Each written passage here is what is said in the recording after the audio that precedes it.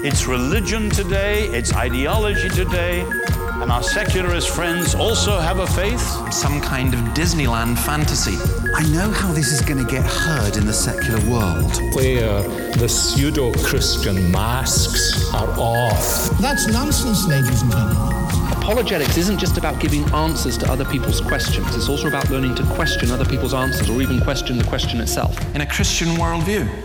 Well, welcome to Quantum number 228. I think I'm going to entitle this one The Road to Nowhere. Quantum is a podcast that looks at news and views from throughout the world from a Christian perspective, but as we say, open to all. And we've got some big issues to look at this week as we're in the December month, heading towards Christmas. But I'll begin with the final song in the top 10 we had for songs that make you happy. And this is number one to get you in the mood.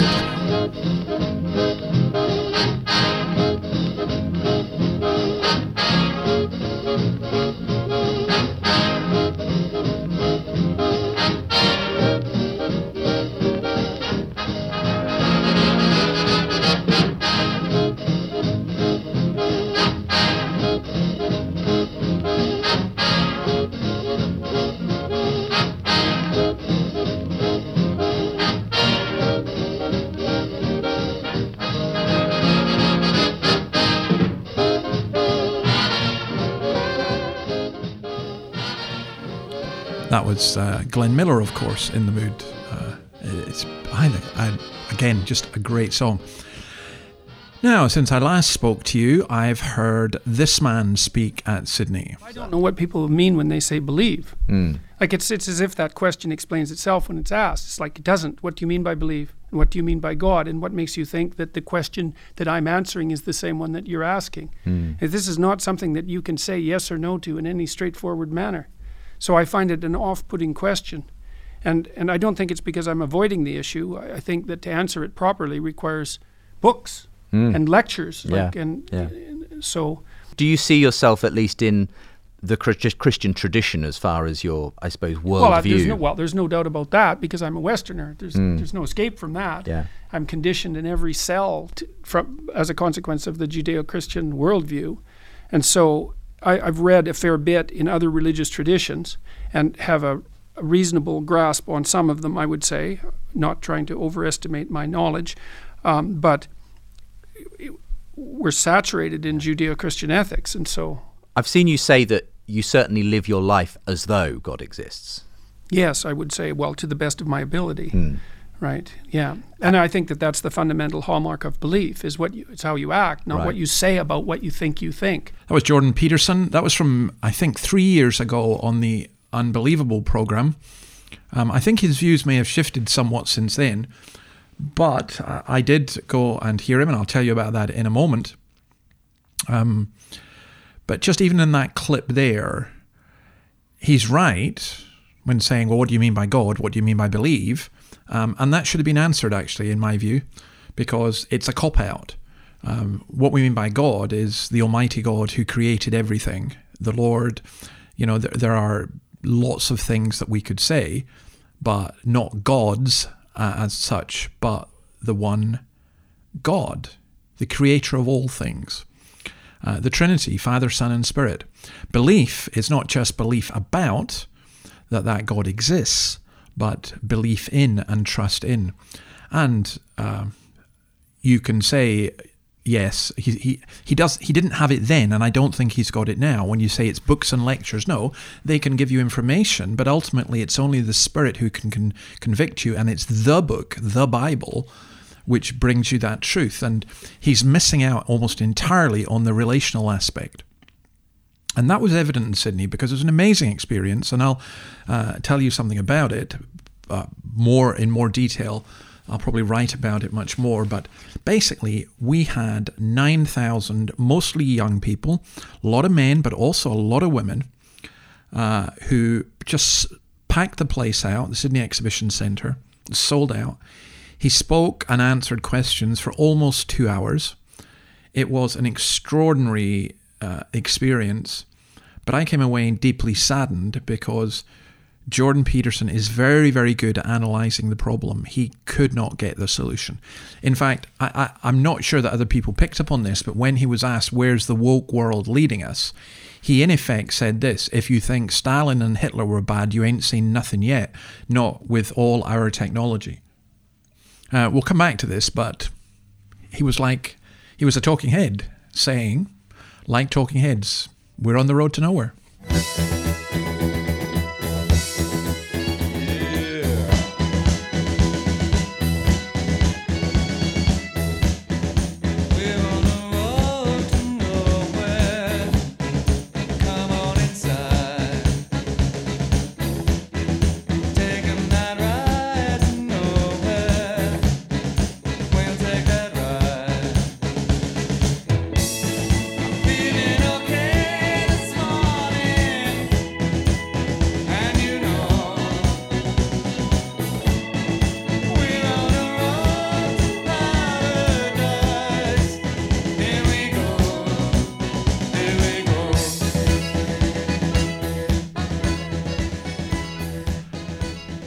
Now, as part of that, if you like, that analysis of where we are in our culture, there are things, that the stuff that we look at today.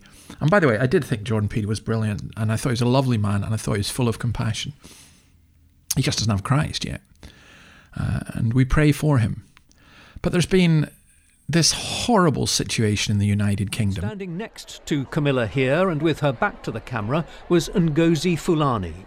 She's chief executive of Sister Space and a prominent advocate for survivors of domestic abuse. Also at the reception was Lady Susan Hussey. On the left here, she was a lady-in-waiting to the late Queen Elizabeth for more than 60 years and is a senior member of the royal household. According to Miss Fulani, the following conversation took place between the two women. Lady Susan Hussey, where are you from? Miss Fulani, Sister Space. No, where do you come from? We're based in Hackney. No, what part of Africa are you from? I don't know. They didn't leave any records. Lady Hussey went on. No, but what nationality are you? I am born here and am British. No, but where do you really come from? Where do your people come from? My people, lady. What is this? Lady Hussey, oh, I can see I'm going to have a challenge getting you to say where you're from. When did you first come here? Miss Fulani, lady, I am a British national. My parents came here in the 50s. Oh, I knew we'd get there in the end. You're Caribbean. No, lady, I am of African heritage, Caribbean descent, and British nationality. When I first heard the headlines, I suspect, like most of you, I thought, oh no, there's this old lady who was the Queen's lady-in-waiting, and she's basically made a stupid kind of racist comment that your granny would make or something, and just a huge fuss about it. But, all these headlines, you need to get beyond them and you need to dig in a little bit. And that's what we try and do here, to dig in a bit. And so I want to examine this royal racism round just a wee bit more, because it shows you how perverse our culture is and how wicked that the mob is around the whole racism thing, because racism is really real. But my view is that the anti-racists in our society, or at least the ones who are so public about it, tend to increase racism rather than deal with it. Anyway, here's Nana Akua from GB News. I think she was a Somalian refugee who's made it in UK television. To some people, she'll be the wrong kind of black person. But this was her take on that whole situation. This woman, Ngozi Fulani, which isn't her real name, by the way, it's actually Marlene Headley, went to the palace event dressed like this. Now, forget where do you come from in Africa? More like, what planet? What is going on with her hair? Seriously, I've got some bad wigs that I wear on purpose, by the way, to get a reaction. But that is another level. Apparently, Lady Hussey had dearly departed Queen's lady-in-waiting for some 60 years, moved Ngozi's hair out of the way, brave move, so she could see a name badge, which was clearly not a traditional British name, which is what I suspect, alongside the outfit, sparked her intrigue in this totally unverified exchange. We don't even know whether it's true, but let's go with it. She said the exchange left her feeling traumatised. What? She runs a domestic abuse charity. Come on. What I find more traumatising is the way she made a meal out of answering a pretty standard question posed by an 83-year-old woman about her heritage. Asking someone where they're from is possibly the most common global icebreaker question ever. Lady Susan Hussey resigned from the royal household after 60 years of loyal service. And then there are a whole bunch of other things that happened. So Prince William, Lady Susan's godson, expressed disappointment because the woke royals are of course going to do that. The palace denounced the incident as unacceptable. But what was unacceptable? An 83-year-old servant, if you like, condemned for showing curiosity about someone's heritage. That's literally what she did. That may not be the way to do it. It may not be acceptable. Can I tell you, this weekend, I was in a church and a young black man came up to me and he said, "Where are you from?" Did I take offence when I said to him, "Where are you from?" I tend not to say that, by the way, to Chinese people here. There's so many Australian-born Chinese, and I just say, "Are you from Sydney?" I'm not from here. I don't mind people asking me where I'm from. I read a tremendous article and put a link to it. This lady saying that she'd known Susan Hussey since she was 18, and if she's a racist, then I'm an ornamental fountain. But here's the thing about the woman who made the accusation. Ngozi Fulani, or Ngozi Fulani. That's not her name. That's a name she's given herself. Her name is actually Marlene Headley. She's British, of Caribbean origin, and she decides that she wants to be African.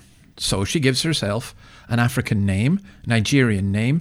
Ngozi is an Igbo name meaning blessing.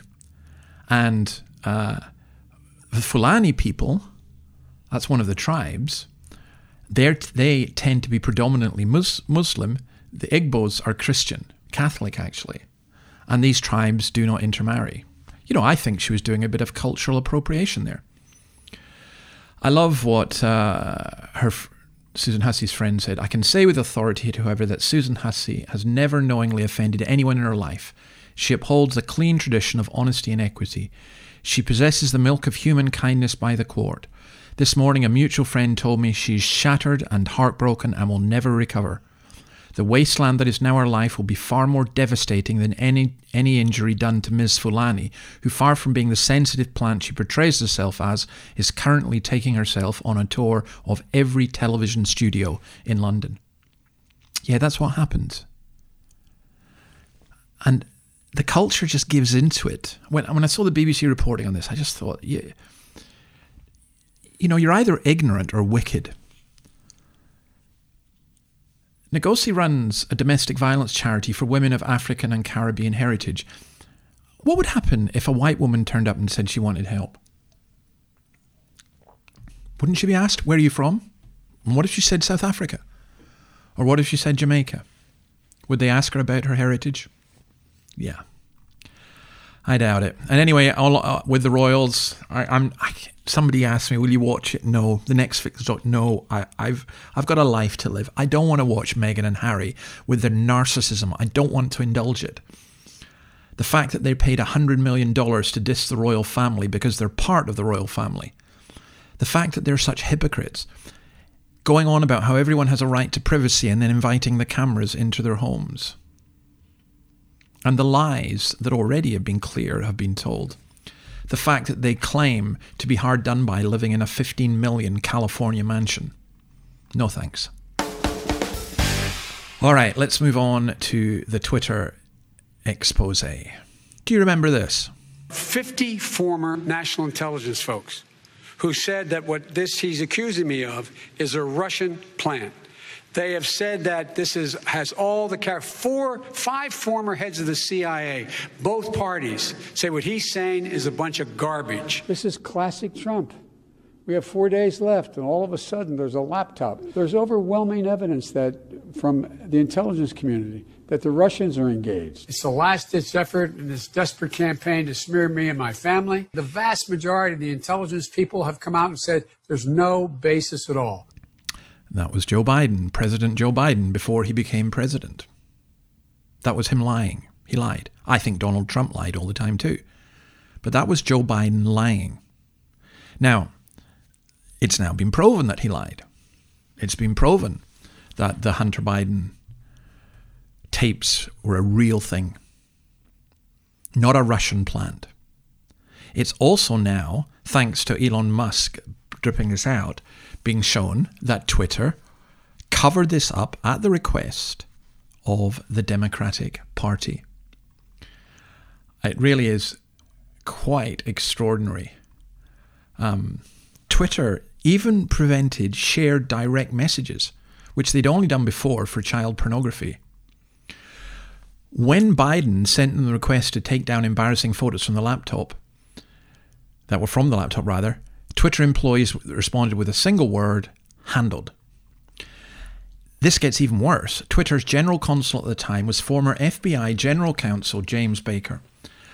If you were wondering why the Twitter files in the past few days, if you've been following this, weren't so explosive, it's because James Baker still works for Twitter and he was blocking them. Well, he's now been fired. But it really is extraordinary. Vijaya Gadde was a Twitter executive who made the call to censor this story about the Biden laptop. She was later tapped by the Biden administration to advise the Department of Homeland Security on combating disinformation on social media. Do you see why we don't trust the mainstream media? It's not because we're conspiracy theorists, it's because they're not trustworthy. Trustworthy and true, I've just been reading about God's Word and on our wee Revelation series from Revelation 22:6. They're not trustworthy and true. The fact that the FBI and Twitter were working hand in glove to suppress what they deemed to be misinformation about what was actually a true story is profoundly disturbing. And here in Australia, the ABC yesterday ran several stories on hate speech on the increase in Twitter. Nothing about this and nothing about the decrease in child sex. Very, very, very disappointing. Okay, let's move on. Let's come on to, this. Here's Hillary Clinton. There is a lot of pushback, and much of the progress that has been, I think, taken for granted by too many people is under attack, literally under attack in places like Iran or Afghanistan or Ukraine, where rape is a tactic of war, or under attack by political and cultural forces in a country like our own when it comes to women's health care and bodily autonomy. Now, that's an extraordinary statement. Can you see what she's doing?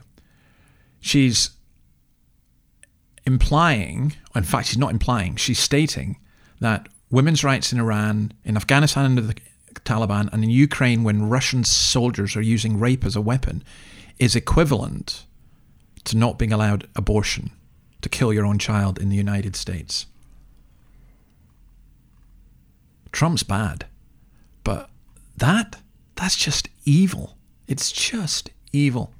And to see how evil it is as well, here's a wonderful woman called Heidi Croter. Well, my first reaction was I was absolutely distraught. And the reason why, they said that my views don't matter, when it does. Because I'm someone who has Down syndrome. And what will you do now? Will you appeal again to take the case to the Supreme Court? Yes, we're going to the Supreme Court and then, hopefully, practice my friends. She's 27 years old, suffers from Down syndrome, and the Court of Appeal has upheld legislation, despite her appealing against it, which allows the abortion of babies with Down syndrome up until birth. Incredible. Meanwhile, in the United States, the new Democratic senator for Georgia is Raphael Warnock, who is a Christian minister and who says that he's pro-abortion because Jesus would be. And I almost have nothing more to say to that. In Malta, though, some good news on abortion. In a referendum, they voted to keep it banned. Not such good news. A magazine I enjoy reading, Spiked Here, every week it publishes a pro-abortion article. Every week I ask them to allow their customary and honoured balance and different viewpoints, and every week they refuse. And also not such good news. the cultural imperialism of the West. The Gates Foundation is offering $7 billion to African nations to help them develop.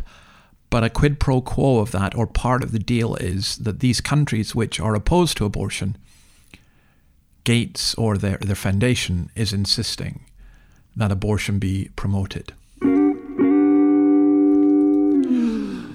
All right, I tell you what, let's lighten it a little bit, and I played this before, but let's play it again. There's a reason.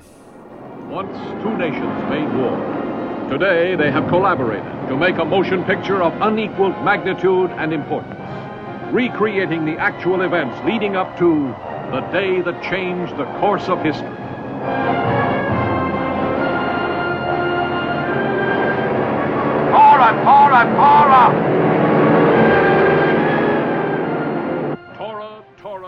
That, of course, is the trailer, part of the trailer for Tora, Tora, Tora, one of the great wartime films. Because this week marks the 81st anniversary of the Japanese attack on the US fleet in Pearl Harbor. And I mention it just because the man who led that, Lieutenant Commander Mitsu Fuchida, was converted to Christianity because of the kindness of a woman called Peggy Koval, who treated him and his fellow Japanese captives with kindness. He became a Christian, wrote a book, From Pearl Harbor to Calvary. Just a fascinating and great story. And then it's Christmas, so I guess you've got to see this film, and this is the 1947 version, and there's a reason for playing this clip as well. But first of all, listen to it. Well, young lady, and what's your name? I'm sorry, she doesn't speak English. She's Dutch. She just came over. She's been living in an orphan's home in Rotterdam ever since, well, we've adopted her. I told her you wouldn't be able to speak to her, but when she saw you in the parade yesterday, she said you were Santa Claus, as she calls you, and you could talk to her. Well, I didn't know what to do. Hallo, ik ben blij dat je gekomen bent. Oh, u bent Sinterklaas. Ja, zeker. Ik wist het wel. Ik was zeker dat u het zou begrijpen. Natuurlijk. Zeg maar wat je zou willen hebben van Sinterklaas.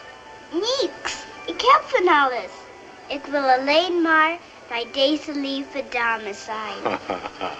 Wil je wat voor mij zingen? Sinterklaas kapoentje, geef het in mijn schoentje, geef het in mijn laarsje, dank u Sinterklaasje.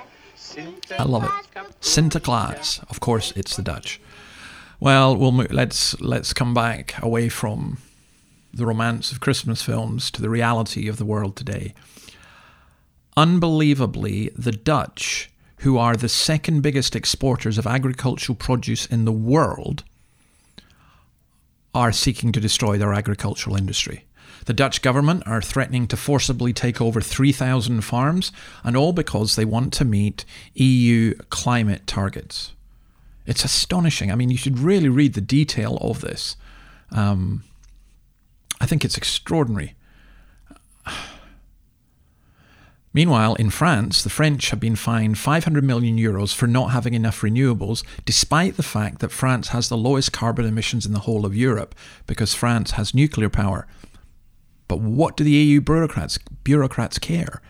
It's not about reducing carbon emissions. It's about the ideology.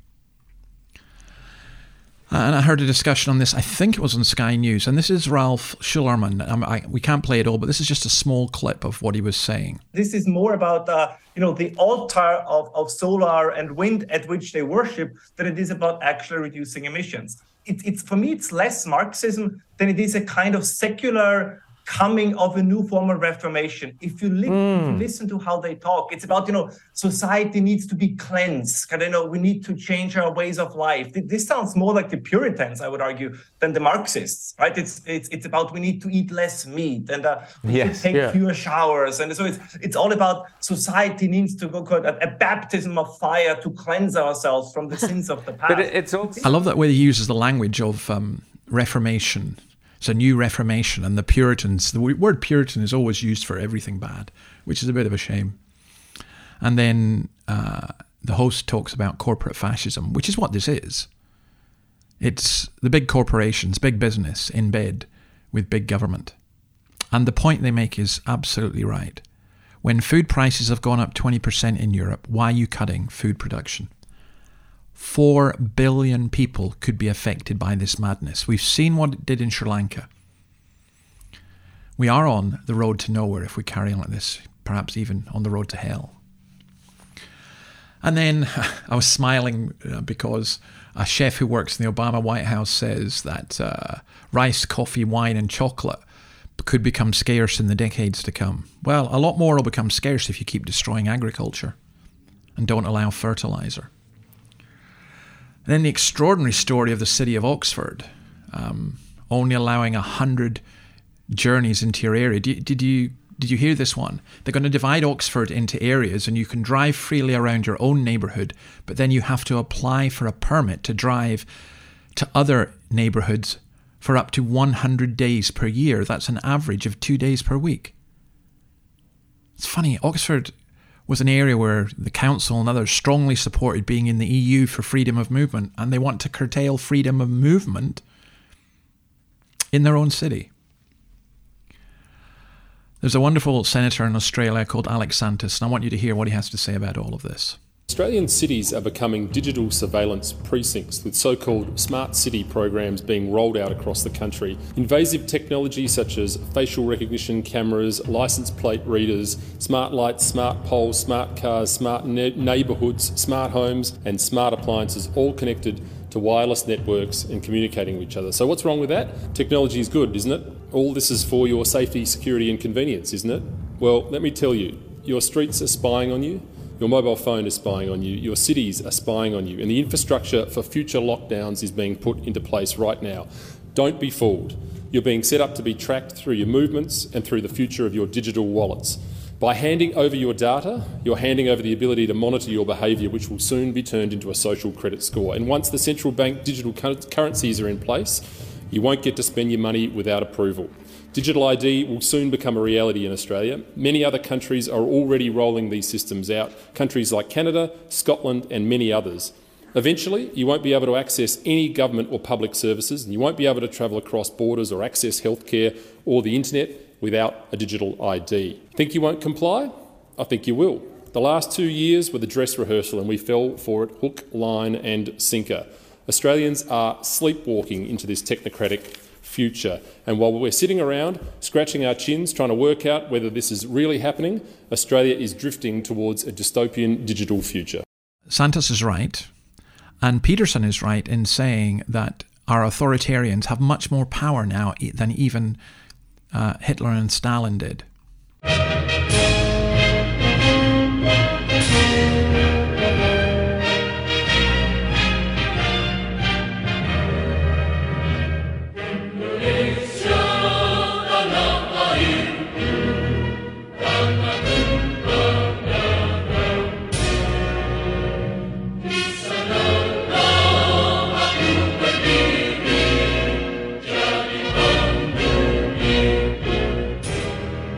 That's Indonesia. There are new laws that have come into power in Indonesia, and what was picked up here in Australia, particularly the number of Australians who go to Bali, is shock that Indonesia is banning extramarital sex. It applies not just to Indonesians, but to tourists visiting the country. It's funny, we're so shocked about that. I know people who've wanted to move here to Australia and they're Christians, and because they weren't living together, they had difficulty getting a visa because the Australian Immigration Department thought they couldn't have been serious about getting married if they didn't sleep together before marriage. Different societies have different standards. But in a wonderful article in the Australian, Greg Sheridan raises issues that our press hadn't been interested in, and that is questions of blasphemy laws, apostasy being an offence, and severely curtailing free speech. Indonesia is the largest Muslim country in the world. If it goes Islamist or fundamentalist, that could be disastrous. Some other world news. In Peru, in Lima, the president has been ousted from office as he tried to dissolve Congress. That's President Pedro Castillo. He's now under arrest, and his vice president, Dina Boluarte, has been sworn in as president, becoming the first woman to lead the country.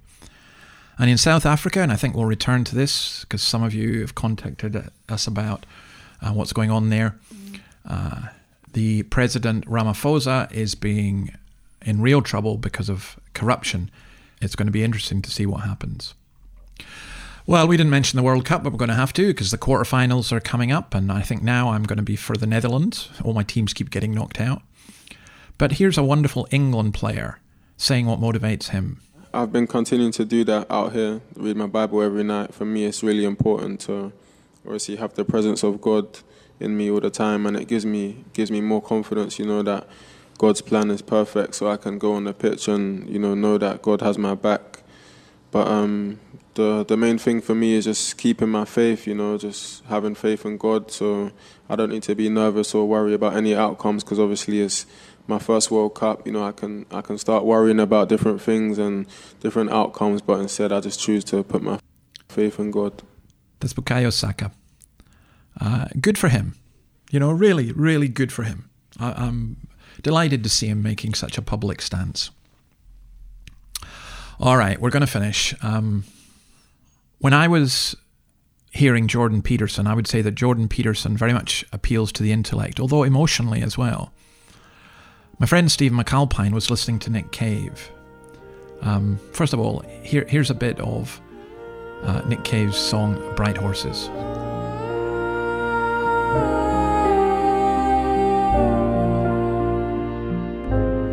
The bright horses have broken free from the fields.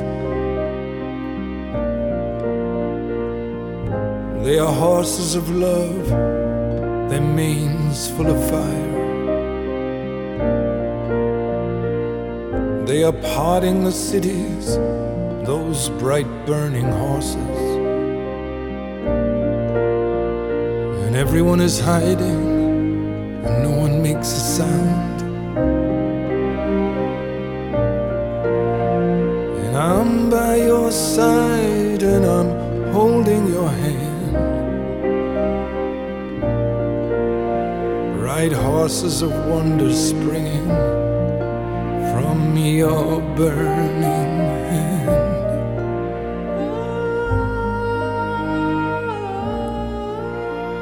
That's from the album Ghosteen. It's an incredible album.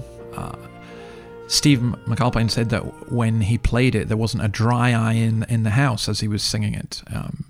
I really do. I'm absolutely fascinated by Nick Cave, and I really find his music very intense and very beautiful. Here's a clip of him doing an interview with the BBC recently. I think religion asks something of us. It asks something of us. And spirituality is a little bit more amorphous, and we can all be spiritual, and we are all spiritual, and of course we are all spiritual. But religion requires, spirituality with rigor, let's say. It requires something of us. And that action, I think, is what it's probably all about. So what does being religious require of you? For me, I'm more inclined to do religious things, like go to church, pray, read scripture. I mean, I've always done these things anyway. Actually, even in my most chaotic times, I've done those sorts of things. But I feel that when I walk, when I read scripture, or when I walk out of church, or these sort of, I feel less. I feel my skepticism is a little less, and it's more distant. It's a little more distant. Put it at bay. Yeah. And is there a But that struggle, struggle is very much where I am, and in regard to religion and the ideas of God and Christian ideas, it's a struggle. I'm by no means arrived anywhere on that kind of thing. A fascinating interview with Kirsty Wark. Religion asks something of us. It's spirituality with rigor. And I love the song Bright Horses. In fact, I'll tell you what, we'll play out with Bright Horses. Thanks for listening. If you've got any comments, please let me know. Go to the website, www.theweeflea.com, or the Ask website, ask.org.au, and you'll get links to all the stories here. We've got the Spotify podcast, not the Spotify playlist with the music. I do want to thank those of you who give to support this work so that we can do this, and thanks to Peter for producing it again. And also, if you've got any further stories as usual, or comments or complaints or whatever, feel free just to contact me. But I come back to, as we go out, I come back to Nick Cave's song, Bright Horses.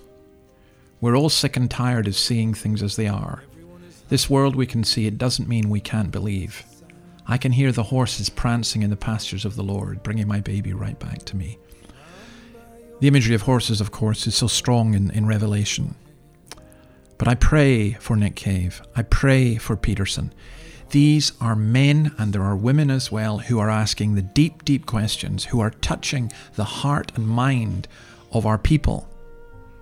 And we need to touch them with the gospel. So that's my burden. And please do, if you're a Christian, pray about all that. And if you're not a Christian, please do get in touch and try and find out more.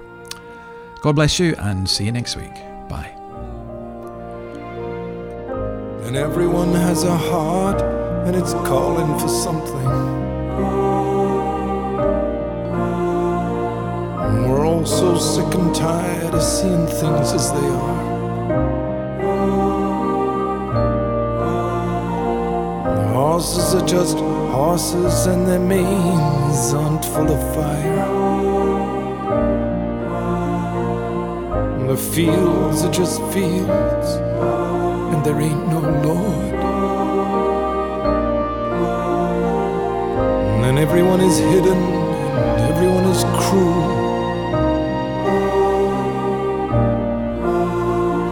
There's no shortage of tyrants, and no shortage of fools.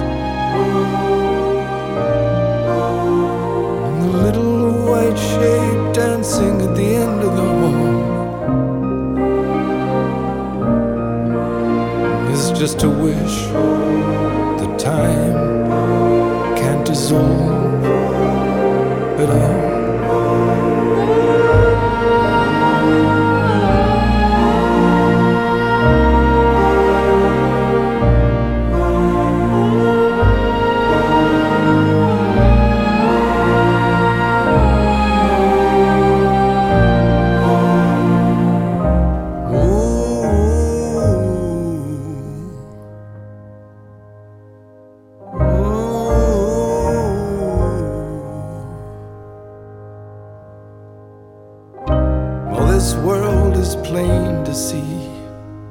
It don't mean we can't believe in something. And anyway, my baby's coming back now on the next train. I can hear the whistle blowing, I can hear the mighty roar, I can hear the horses prancing in the pastures of the Lord. Oh, the train is coming, and I'm standing here to see, and it's bringing my baby right back to me. Well, there are some things it's hard to explain, but my baby's coming home now on the 5:30 train.